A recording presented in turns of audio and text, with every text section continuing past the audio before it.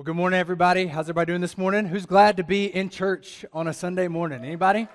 Anybody? Awesome.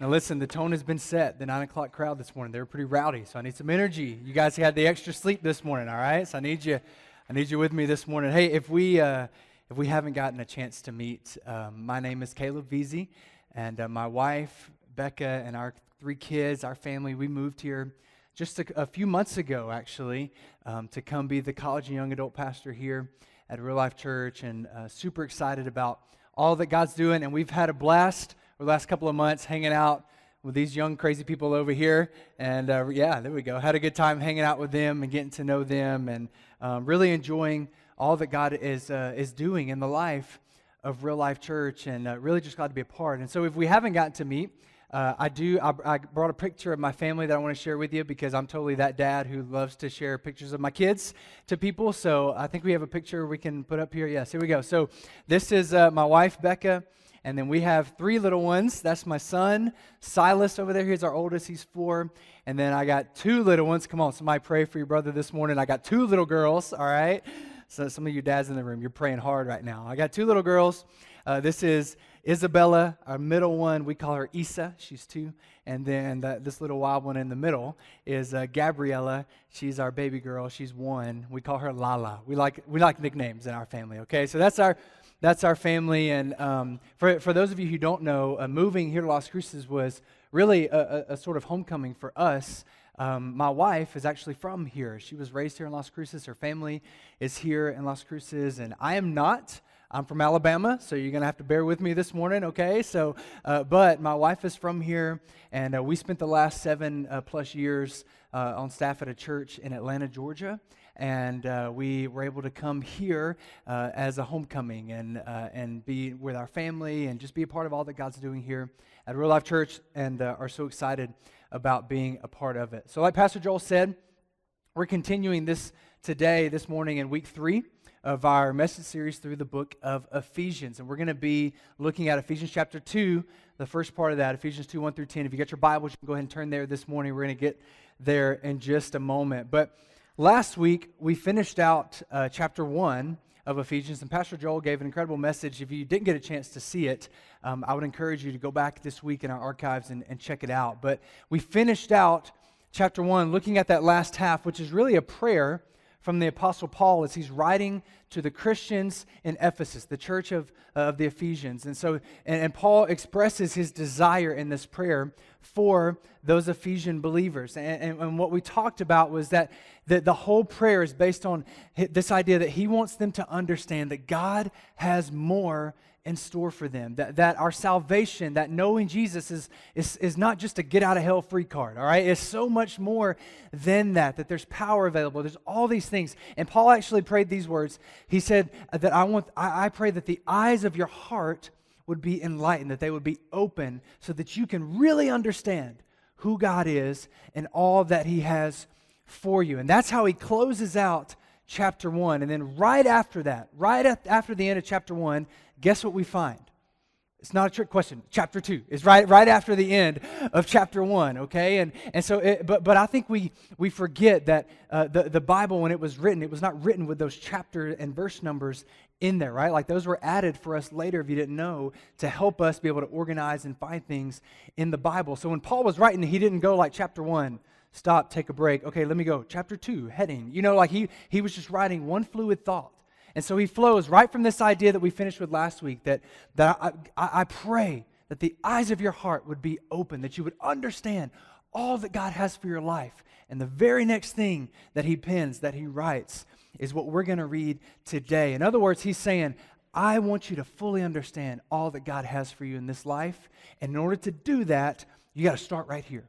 This is where you got to start. This is some foundational elements of what you need to understand about what God has done in your life so that you can experience all the fullness that he has for you. So let's read what he wrote today. Ephesians chapter 2, verses 1 through 10 is our passage. He says, once you were dead because of your disobedience and your many sins. Like, really, Paul? Just tell me like it is. Right off the bat, you were dead. Disobedience and your many sins. You used to live in sin, just like the rest of the world, obeying the devil, the commander of the powers in the unseen world. He is the spirit that's at work in the hearts of those who refuse to obey God. And all of us used to live this way, following the passionate desires and inclinations of our sinful nature. By our very nature, we were actually subject to God's anger, just like everyone else. But God, He didn't leave us there. He's so rich in mercy, and He loved us so much that even though we were dead because of our sins, He gave us life when He raised Christ from the dead. And it's only by God's grace that you have been saved. For He raised us from the dead and along with Christ, and then He seated us with Him in the heavenly realms. I want you to file that away. We're going to get back to that in just a few moments. Because we are united with Christ Jesus. So God can point to us in all future ages as examples of the incredible wealth of His grace and kindness toward us, as shown in all that He has done for us who are united with Christ Jesus. God saved you by His grace when you believed. And you can't take credit for this. It's a gift from God. Salvation is not a reward for the good things that we have done, so none of us can boast about it.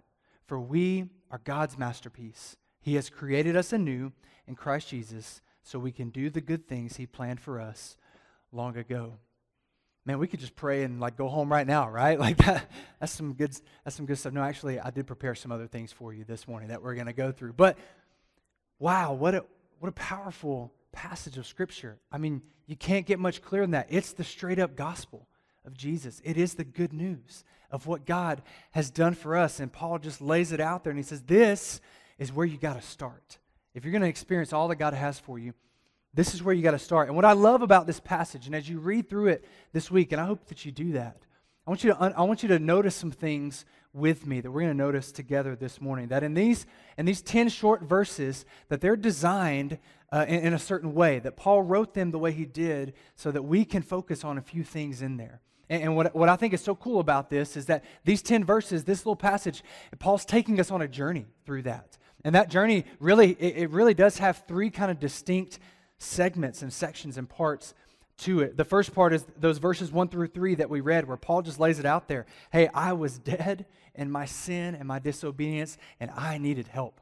I needed saving. And what Paul's doing right there is he's creating this level playing field.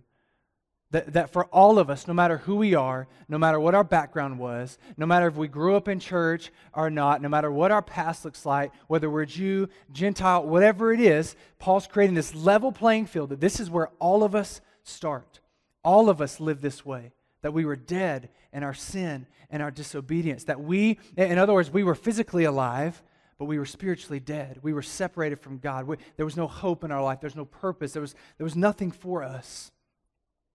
And that's the first segment. But then the second one, verses 4 through 9, that second little segment there, he tells us what God did about it. And he writes those two words that are such life-giving words, but God. But God, He didn't leave us there. No. He did something about it. He stepped in, He poured out His grace, and He saved me. And then he finishes off that segment with verse 10. And verse 10 is really going to catapult us into the rest of the book of Ephesians in the coming weeks. But he says, and now you are made new. And you're a masterpiece. You're a new creation. And not only that, but you're now living out God's purpose for your life. And I want you to notice with me as we read through that passage the extreme contrast between verse 1 and verse 10. We're talking one paragraph here. And look where we go from. Verse 1, we're dead in our sin and our disobedience. There's nothing for us. And by the time we get to verse 10, man, we are alive. We are a new creation. We're living out God's purpose for our life. We're fulfilled. All those things. Like, what an extreme contrast. Two different places to be in. How did we get there? How did we get from verse 1 to verse 10? Of course, the answer is found right in the middle. What happened in between verse 1 and verse 10? Something very simple. God's grace. God's grace. It's the central theme of this passage. It's the only thing that can take us from that state of death and sin and bring us into God's purpose and new life. Grace is the foundation of the life of a follower of Jesus that allows us to live out a transformed life. God's grace, if you've been around church, you've heard that word before. It's a very churchy word. We sing songs about it. We sang songs about it this morning, right? But if you're not familiar with it, maybe you're new to church or the idea of God, I want to help you with just really breaking it down into its simplest form. That God's grace, I've heard it said, is when He gives us what we don't deserve. God's grace, it's His unmerited favor. In other words, I don't do anything to earn it. It's not based on how good I am or anything that I do, that it's a gift. That's why Paul says it's a gift of God. It's Him giving me what I don't deserve. I was thinking about this the other day, and I showed you my son, Silas. He's 4, and parents, come on, you guys know, my wife and I, we do our best to help our kids, try and help them eat healthy, some semblance of a balanced diet, right? And what I mean by that is we just try to get them to eat something other than mac and cheese for every single meal, right? Come on, parents, you know the struggle of having toddlers. It's please, just eat something else. Mix in a chicken nugget every once in a while, man. Come on. And so we try our best, but we have special treats and candy and stuff, and every once in a while, come on, moms and dads, isn't it fun to just give your kid a little something special? Isn't it fun to just do that? And I thought about this, and usually, we have those special treats, and Silas will get one of those as a reward for doing something, for something he's supposed to be doing or whatever, doing well in something, and he gets a little reward. But sometimes, man, I just want to give it to him for nothing, right? And so we have that cabinet, right? We have that cabinet in the kitchen. It's the snack cabinet. Come on, somebody. Everybody praise God for the snack cabinet, right? And man, that's after the kids go to bed, you just sneak down there, raid the snack cabinet a little bit, right? And he knows. And so one day I went over to the snack cabinet, opened it up, and pulled out a little something special, little tray. I don't remember what it was, a piece of chocolate or something that we had in there. And I called him over and I said, hey, Si, come here, I got something for you. And came over there, yes, Dad, and I said, hey, I got something for you. Here you go. And I slipped it to him, and his eyes got wide, and he gasped, and he's like, a special treat? I said, yeah. And he's like, why do I get a special treat? And I just looked at him in the moment. I said, you know what? You're getting a special treat just because you're my son. And that's God's grace. That we don't do anything to earn it. He just gives it to us because we're His kids, because He loves us. It's a gift that He gives to us. So how do I go from death to life? How do I get from verse 1 to verse 10? Only by God pouring out His grace and giving me what I don't deserve. And Paul reminds us throughout these 10 verses, this passage today, what the unmerited favor of God looks like and what it does for us in our life when He saves us. And there's 3 things that I want to give you today that Paul says that the grace of God does in our life. And I want you to write this down. If you're a note taker, write this down. If you're not a note taker, go ahead and write this down this morning, okay? The first thing, number 1, that God's grace does is God's grace makes me actually a new person. He makes me a new person. And now this is an idea that sounds simple, but I think it's something that, if you're like me, we struggle to fully understand and comprehend as followers of Jesus, that God's grace actually makes me a new person. We just read about how we were dead in our sin and how there was no hope and that we were separated, we needed saving, and God stepped in and He did just that, and He pours out His grace on our life, and we put our faith in Jesus and He saves us.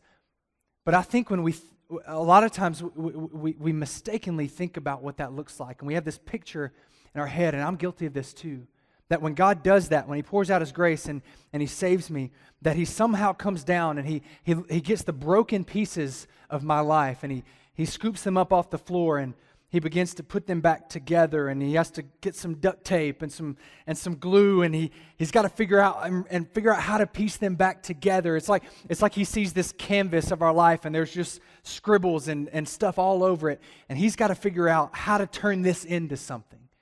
Can I tell you this morning, that's not how our God works. And that's not how His grace works. You see, when God steps in, when He pours out His grace and He saves us, He doesn't pick up our broken pieces and have to figure out how to put them back together. No. He takes our broken pieces and He pushes them to the side and He makes us something new. He takes our canvas and He wipes it clean and He makes us into something new. 2 Corinthians 5:17 says it this way: this means that anyone who belongs to Christ has become, there it is again, a new person. The old life is gone, and a new life has begun. Jesus actually worded it this way in John chapter 3. Remember, he's having his famous conversation with Nicodemus, and that's where John 3:16 happens, right? But Nicodemus is saying, how do I get into the kingdom of God? And Jesus says, the only way you do it is to be born again. Like you can't. It's not about earning your way, and it's not about changing something about your life to get in. No. You've got to be born again. You got to become a new person. Jesus didn't come to die and make you a better version of yourself. He came and he gave his life to make you new. Let me say it this way. He didn't come to make bad people good. He came to make dead people alive. Amen? Hey, come on. I'm from the South. I'm used to people amening. All right, come on. He came to make dead people alive. And this is where it all starts. And we've got to understand this before we can go any further. That I'm no longer who I once was. That this is the beauty of the grace of God. I may not be who I want to be yet, but thank God by his grace, I'm not who I used to be. That my past is not what defines me. That I don't have to keep carrying those things, and I don't have to pick up those broken pieces and carry them with me. No. I can be a new person, a new creation. I'm not just Caleb version 2.0, the new and improved, right? With new updates, right? Like, no. I'm a whole new operating system. And this is what God's grace does for us. God's grace, it makes me a new person. And that's where we start. The second thing that God's grace does for us, write this down, is it doesn't just make me a new person, but God's grace then gives me a new position. It gives me a new position. It puts me in a new place. That I was dead in my sin and in my disobedience to God. And Paul actually says in that first few verses that we read that I was obeying I was under the influence of the devil. I was following the ways of the world. In other words, those things had power over my life, and for whatever reason, they were able to get a stronghold in my life in certain areas, and I was under their authority in certain ways, and that's where I was. That's the position that I was in. But look what happens when God's grace shows up. Verse 4 of our passage, when God's grace shows up, but God, being rich in mercy, because of the great love with which he loved us, even when we were dead in our trespasses. He didn't wait for us to get it together. He met us there. He made us alive together with Christ, for by grace you have been saved. And then he raised us up. Everybody say raised up. He raised us up with him, and then he seated us with him. Everybody say seated. With him in the heavenly places in Christ Jesus. So Paul says that God raised us up. He made us new. Then he raised us up. Then he seated us in heavenly places with Christ Jesus. What in the world does that mean? Like, how can I be seated in heavenly places with Jesus when I'm standing here in Las Cruces, New Mexico? That doesn't make sense. What does he mean by that? What I think is so cool, and I hope that you're reading through the book of Ephesians with us as we go through this message journey. But what I think is so cool is if you jump back just a few verses to the end of chapter 1, Paul actually uses the exact same language to talk about what God did for Jesus. He says that God raised Jesus up from the dead, and then that he seated him in heavenly places at the right hand of the Father. And to be seated at the right hand of somebody means that seat at the right hand is a place of authority and it's a place of power. You've heard the phrase that they're my right hand man or they're my right hand woman, right? And what we mean by that is, hey, I trust them, I've empowered them, they have the ability to do things that I can do. They they have a position of authority sitting at the right hand. And Paul uses that language to tell us about what God did with Jesus right there at the end of chapter 1. It says he raised him up from the dead, and then he seated him in a position of authority at the right hand of the Father in heavenly places. And then just a few verses later in our scripture, in our passage today, Paul says something remarkable. He says, you remember what God did for Jesus? Yeah, the truth is, he did the same thing for you and for me. Because when we give our life to Jesus, the Bible says we're united with him. That our life is now associated with his life.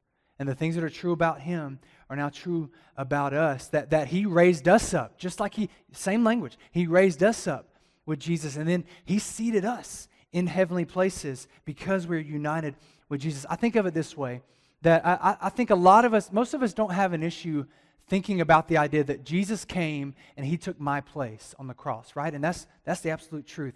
Jesus came and he gave his life in exchange for mine. He took my place. He bore my sin. He was where I should have been, but he took my place.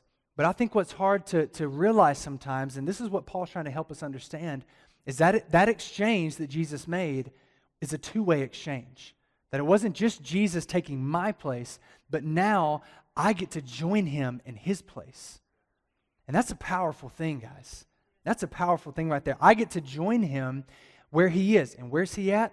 He is seated at the right hand of the Father. He's in a position of power, in a position of authority. And yes, there was a day where I was under the influence of the devil, where I was following the ways of the world, where there were issues and sins and struggles that had strongholds in my life. But that is no longer where I'm at, because I am a new creation in Christ. And I am raised up and I'm united with Jesus. And I am seated at the right hand of the Father with him. And because of my association with Jesus, I now have authority over those things. And the devil has no more power over my life. And I can live a new life because of my relationship with Jesus. Come on, somebody. That's an amen moment right there.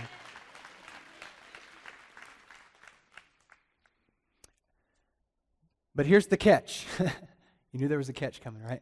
Here's the catch to that. You see, we have to make the choice to step into that position. And I think what happens so often is we live and we exist in this dichotomy of realities, right? There's two different realities going on.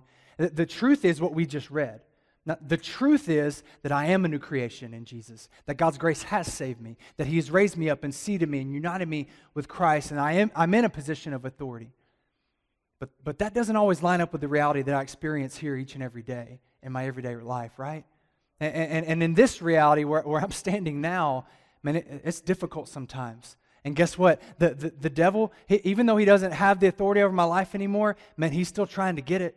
And he's still trying to pull me back into the things that I used to do. And he's trying to create distance between me and God and render me useless for the things and the purposes of God. And man, that's what, and this physical reality, come on, I think you can agree with me, it feels much more real most of the time.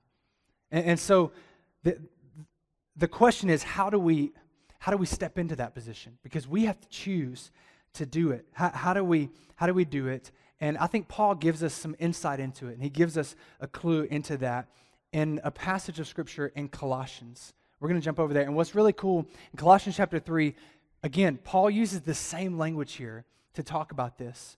He says, if then you have been raised with Christ, if that's the truth, if that's your reality, if that's where you are at, if that's where your new position is, then here's what you got to do. You got to seek the things that are up there, where Christ is. Where's that? Seated at the right hand of God. If that's where you are, you got to seek those things. You got to set your minds on things that are above, not on the things that are down here that we experience each and every day. For you have died, and your life is actually different now. You're new. You're no longer that old creation. Your life is hidden with Christ in God. And he tells us, if you're going to step into this position, you got to change your perspective on things. Because it's so easy, because this reality that we're experiencing each and every day is the one that is right in front of us. And it's so easy to put all of our focus on the things and issues that are right in front of us. But Paul says you can't do that. Are you gonna slip out of that new position that you have? You got to set your mind on things above. You got to put you got to change your perspective to match that of where Jesus is, your new position up there. I think of it like this. How many puzzle people do I have in the room? You like to do puzzles? Anybody like to do puzzles? All right. So when you do a puzzle, what do? You open the box, you dump all the pieces out onto the table, right? And then if you are a sane person, you do what? You get all the border pieces, right? For those of you guys who just dive right in and just start willy-nilly putting stuff, I don't know how to help you today, okay? God's grace is not enough. I'm just kidding. No, but you put all the pieces together. But sometimes, especially when you're doing those big puzzles, man, it's easy to get lost, right? And to get just like overwhelmed by the number of pieces and trying to figure out what goes together. So what do? You take the picture on the box and you set it up in front of you and you look at it, because that picture gives you a different perspective. That picture shows you the final piece. That picture shows you where you're trying to get to. And while you're working through the difficulties of this puzzle, the whole time you can reference this other perspective of what it's supposed to look like. And that's what Paul's telling us to do. We got to fix our minds not on the things right in front of us. I'm not saying to just forget about all the issues of today and your responsibilities that you have. No. I'm saying you got to change your perspective and see them from a heavenly position, a heavenly perspective. And he tells us a little bit of what that looks like. He says, so you got to make some choices. You got to actually do some things. You got to put to death what is earthly in you, those things that were part of your old self. And he lists some of them: sexual immorality, impurity, passion, evil desire, covetousness, which is idolatry. Because in these you too once walked when you were living in them. That's who you used to be. But now you must put them all away. You got to get rid of them. Anger, the wrath, the malice, the slander, the obscene talk from your mouth. You got to get rid of all those things. You got to choose to do that. Do not lie to one another, seeing that you have put off the old self with its practices and have put on the new self, which is being renewed in knowledge after the image of its creator. Paul says we got to make some choices. I love the phrasing that he uses. We got to put off and then the old part and then put on the new stuff. Here's the image that comes to my mind with this. It's me standing in my closet every morning deciding what I'm going to wear for the day, right? I got to pick out my clothes, and when I do that, it starts by taking off the old part, right? Like I can't wear the old clothes that I was wearing yesterday because maybe they're dirty or maybe look, I can't go to work in my pajamas, right? Like I got to take some things off. Don't worry, I have a shirt on under this. Okay, some of you guys were getting a little nervous there, right? Like, come on, this isn't Abercrombie and Fish. This is church this morning, okay? I have a shirt on underneath. But as I stand there in that process of getting dressed, I have to choose to take some things off. And now, look, this process looks different for all of us. For me, come on, guys, you know, this is maybe a 3 to 4 minute process, okay? Like every morning. For my wife, it's a little bit different, okay? Like maybe more closer to like 3 to 4 days sometimes, okay? And, I go home and it looks like my closet, like a bomb went off in our closet and there's just clothes everywhere. Like, what happened? Like, what's going on? I'm just trying to figure out what I'm going to wear tomorrow. And that's okay. That's all right, okay? The process looks different for all of us. But the idea is we all go through this process. And it starts with deciding that we're going to take some things off. That I can no longer keep this shirt on because it's the old one that is dirty now, that I have to remove and get rid of because I need something else in my life. But I can't stay there. I have to then pick something out. Like I got to reach over and grab something else that I can wear that day. And here's the thing. I choose the shirt that I'm going to wear based on what I need to do to live my life that day. Right? Like if I'm going to go to work and get dirty, then I choose a certain shirt. If I'm going to, if I'm going to go on a date with my wife, I choose a different shirt. But the idea is that I choose what I'm going to wear based on the life that I'm going to live that day. And so I pick out the new. I pull out the new shirt, and then again, I can't walk out the door and just leave it on my arm or leave it on the hanger, right? I have to actually put it on and button it up. And then I have to walk out the door and actually live my life that day. And I think what Paul's telling us is this is what we have to do. This is the decision we have to make each and every day is to take off the old, to get rid of those things. We got to remember what our position is, our new position in Christ. And we've got to make the choice and the decision to take those things off, just like we do the yesterday's shirt. And then we got to pick out the new things, the new life in Christ. And we have to choose to put that on and to walk out the door and to live it out. And if you're like me, this is a daily decision. Like I can't just put on one shirt and wear it for the rest of the week, right? Like this is something that I do each and every day. And it's the same way in my walk with Jesus, that if I'm going to stay in this position of authority and power that he has placed me in, man, I have to do that every day. Like it's got a shelf life of about 24 hours.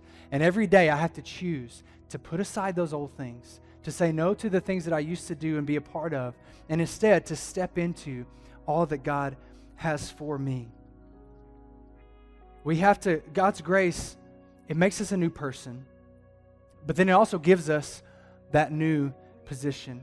And then lastly, and this is where we're going to close today, number 3, God's grace does a little bit more than that. It gives me a new purpose. It gives me a new purpose. You see, remember, Paul's taking us on a journey in this passage, 10 verses. He's taking us on this journey. And we start by going down into the depths of our death and our sin, our disobedience. But then God doesn't leave us there. He brings us up, and He raises us up into a new place, a new creation, a new position. And then He sends us out with a new identity and new purpose in our life. Look at the last verse of that, verse 10. For we are God's masterpiece. Paul's right there. That word masterpiece, the Greek word that's translated there is poema. It's where we get the word poem. And like, in other words, we are a work of art, handcrafted, purposely put together by the Creator Himself. That we are the Bible says that we are fearfully and wonderfully made and known by our Savior. That we are God's masterpiece. We're His work of art. And He has done this. He's created us anew in Christ Jesus for a reason. So we can do good things He planned for us long ago. You know, a couple things I know about masterpieces. They're not created by accident, and they're not created by amateurs. And neither were you. You are God's masterpiece, handcrafted by Him into a new creation. And He did that for a reason. And let me just take just a moment and look at everybody in this room and everybody joining us online and tell you that you were created on purpose and you were created for purpose. You were created on purpose, for purpose. Your life is not an accident, and God has a plan for you. That God, He didn't pick up the broken pieces of your life, put them together, and then wonder like, well, now what? Like, now what am I going to do with this guy, right? Like, no. He had a plan before you were ever even born. And He said, you know what? I've got some good things, some good works that I want to do in this world, and I'm going to create this person to help me do that. And I'm going to partner with them. And I'm going to give them, I'm going to make them new, and I'm going to give them authority so they don't have to struggle with the things in their past. And then I'm going to fill their life with purpose so that they can experience all that I have, and that they can go. And that purpose is, number one, to know Him, to be in relationship with Him. I'm going to draw them close to me and help them to know and understand me. But then I'm going to send them out to make a difference in the life of somebody else. Your purpose is people. Your purpose is to know God and then to help others do the same.